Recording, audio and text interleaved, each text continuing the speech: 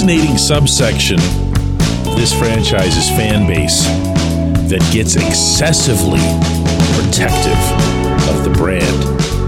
Good morning to you. Good Friday morning. I'm Dan Kovacevic of DK Pittsburgh Sports, and this is Daily Shot of Pirates. It comes your way bright and early every weekday if you're into football and or hockey. I also offer daily shots of Steelers and Penguins in the same place that you found this. I totally get this.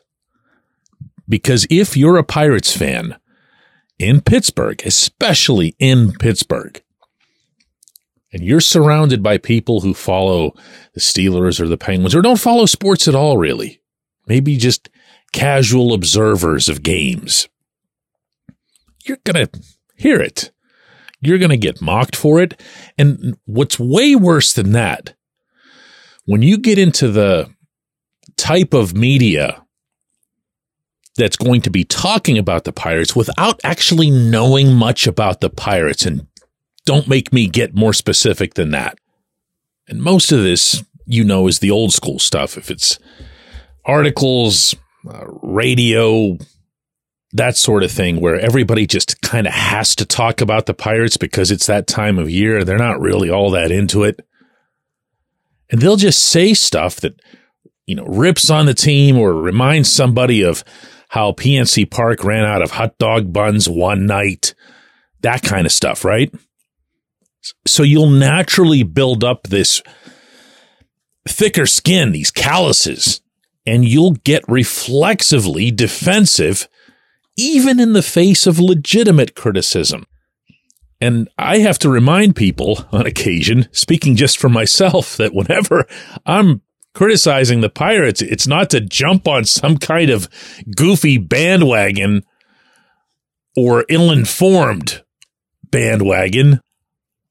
It's because I'm paying very, very close attention, and I'm around the team, and I'm talking to them, and I have a fairly decent idea of what it is that goes both poorly and goes well.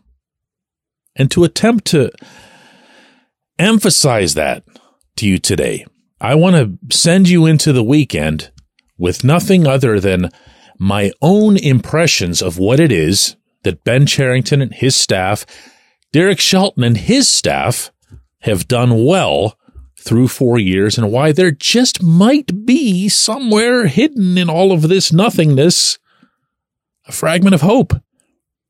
It's not nothing, for example, that Brian Reynolds, Ke'Bryan Hayes, and O'Neal Cruz, I'm going to throw Cruz into this as well, maybe even Jack Sawinski, are everyday or above average everyday players in this lineup. Depending on how you analyze it, depending on potential, blah, blah, blah. But they are who they are, regardless of who it was that acquired them, regardless of bumps or expectations along the way. They are who they are. Somebody did that. Somebody got half of an everyday major league lineup in place. Henry Davis is here. Endy Rodriguez would have been here. Liover Peguero has something to show here. If he doesn't, Termarr Johnson's on the way. Yeah, I know, number 1 overall pick and everything else here, but Endy, as an example, was an afterthought to most people in that big 3-team trade. From the pitching standpoint, it's obviously a lot rougher. That's why this offseason is going the way that it is, because so much had to be repaired. However, if you want to talk about Cherington and trades, he got David Bednar. And from there, Shelton and his staff, including Oscar Marin, have gotten the most out of Bednar. Mitch Keller, yeah, I mention all the time. Drafted by the previous guys, saw the light thanks to an outside pitching outfit. But he's still out there every day, and he's still an all-star starter. And there's a lot more that goes into that than a couple of guys in a lab figuring out how to make him throw 100 miles an hour for a couple of weeks. I can credit Cherington for acquiring Johan Oviedo, even though the team as a whole grossly mismanaged him in 2023 and sent him to the surgeon's office that they're sending way too many pitchers to. Carmen Mlodzinski looks like he's going to be a pretty good pitcher for a long time out of that pen. That was a high draft pick. Colin Holderman, nice acquisition. That was a trade. That was Daniel Vogelbach to the Mets. That's a pretty good deal for this club. Ryan Borucki coming out of seemingly nowhere at 29 years old to be an effective lefty. And in general, the organization as a whole, even though it has not done everything well, to be kind on this day where I'm trying to be kind, is tighter, more disciplined, and more forward-looking than any edition of the Pirates I've ever covered. I wish that would lead to smarter and more aggressive decisions, but it says something unto itself that they've gotten to this stage, and that's a credit mostly to Cherington, also to Travis Williams.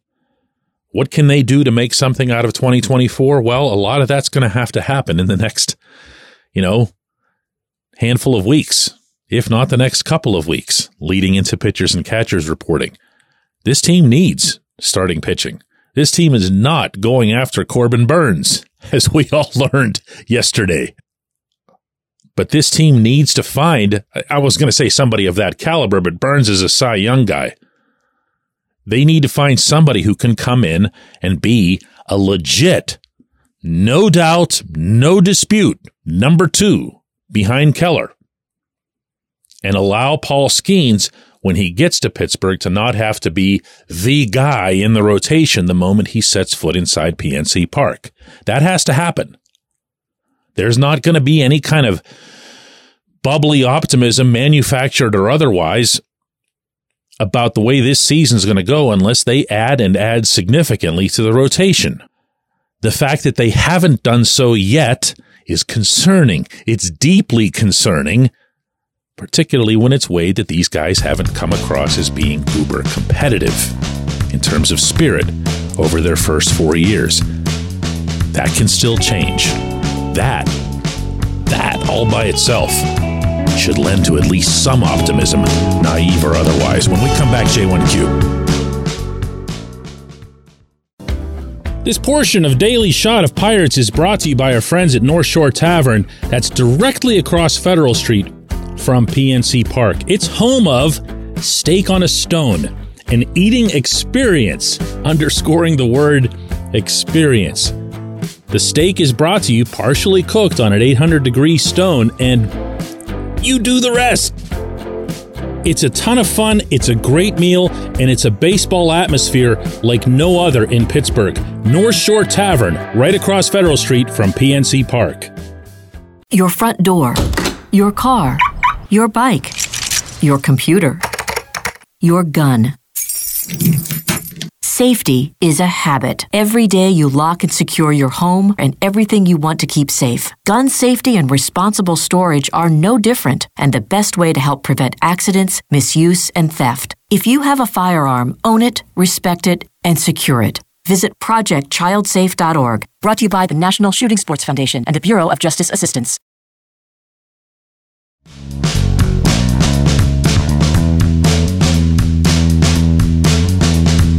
Today's J1Q comes from Matthew, who says, DK, is there a chance that the Pirates have received some good news about one or more of Roansy Contreras, Quinn Priester, or Luis Ortiz, and that's why they haven't signed another free agent option? I mean, we know they're cheap and all.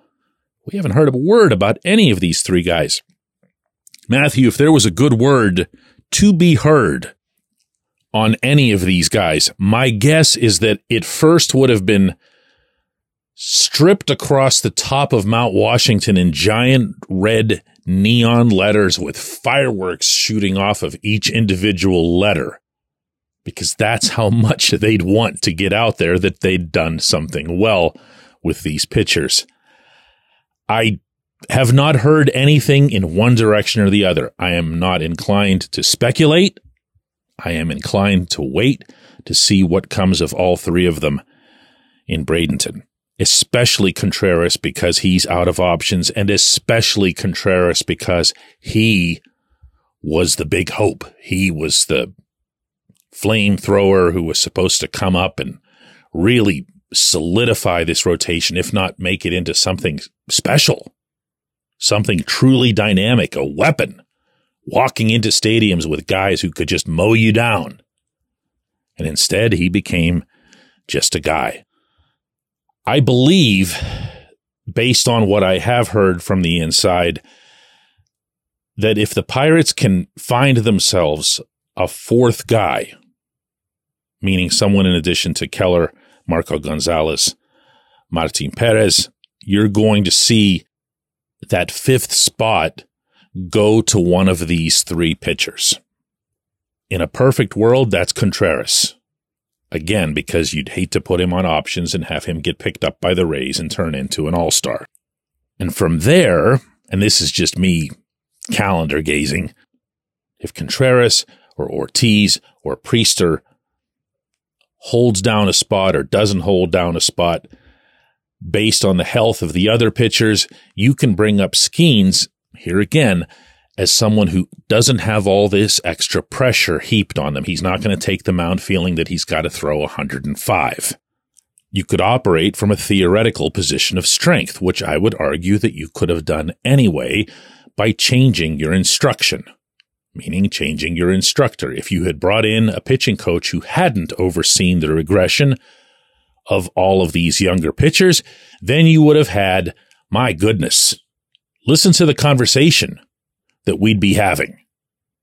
I mean, you would have Mitch, you'd have yourself a couple other veterans, you'd have Skeens, and then you'd have a bunch of young dudes fighting for spots in the rotation. That's the way this was supposed to happen, remember?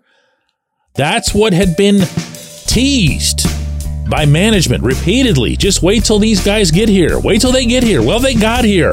Then they got ruined. I appreciate the question. I tried today. I really did. I really, really did. I appreciate everybody who listens to Daily Shot of Pirates, and we will do another one of these on Monday.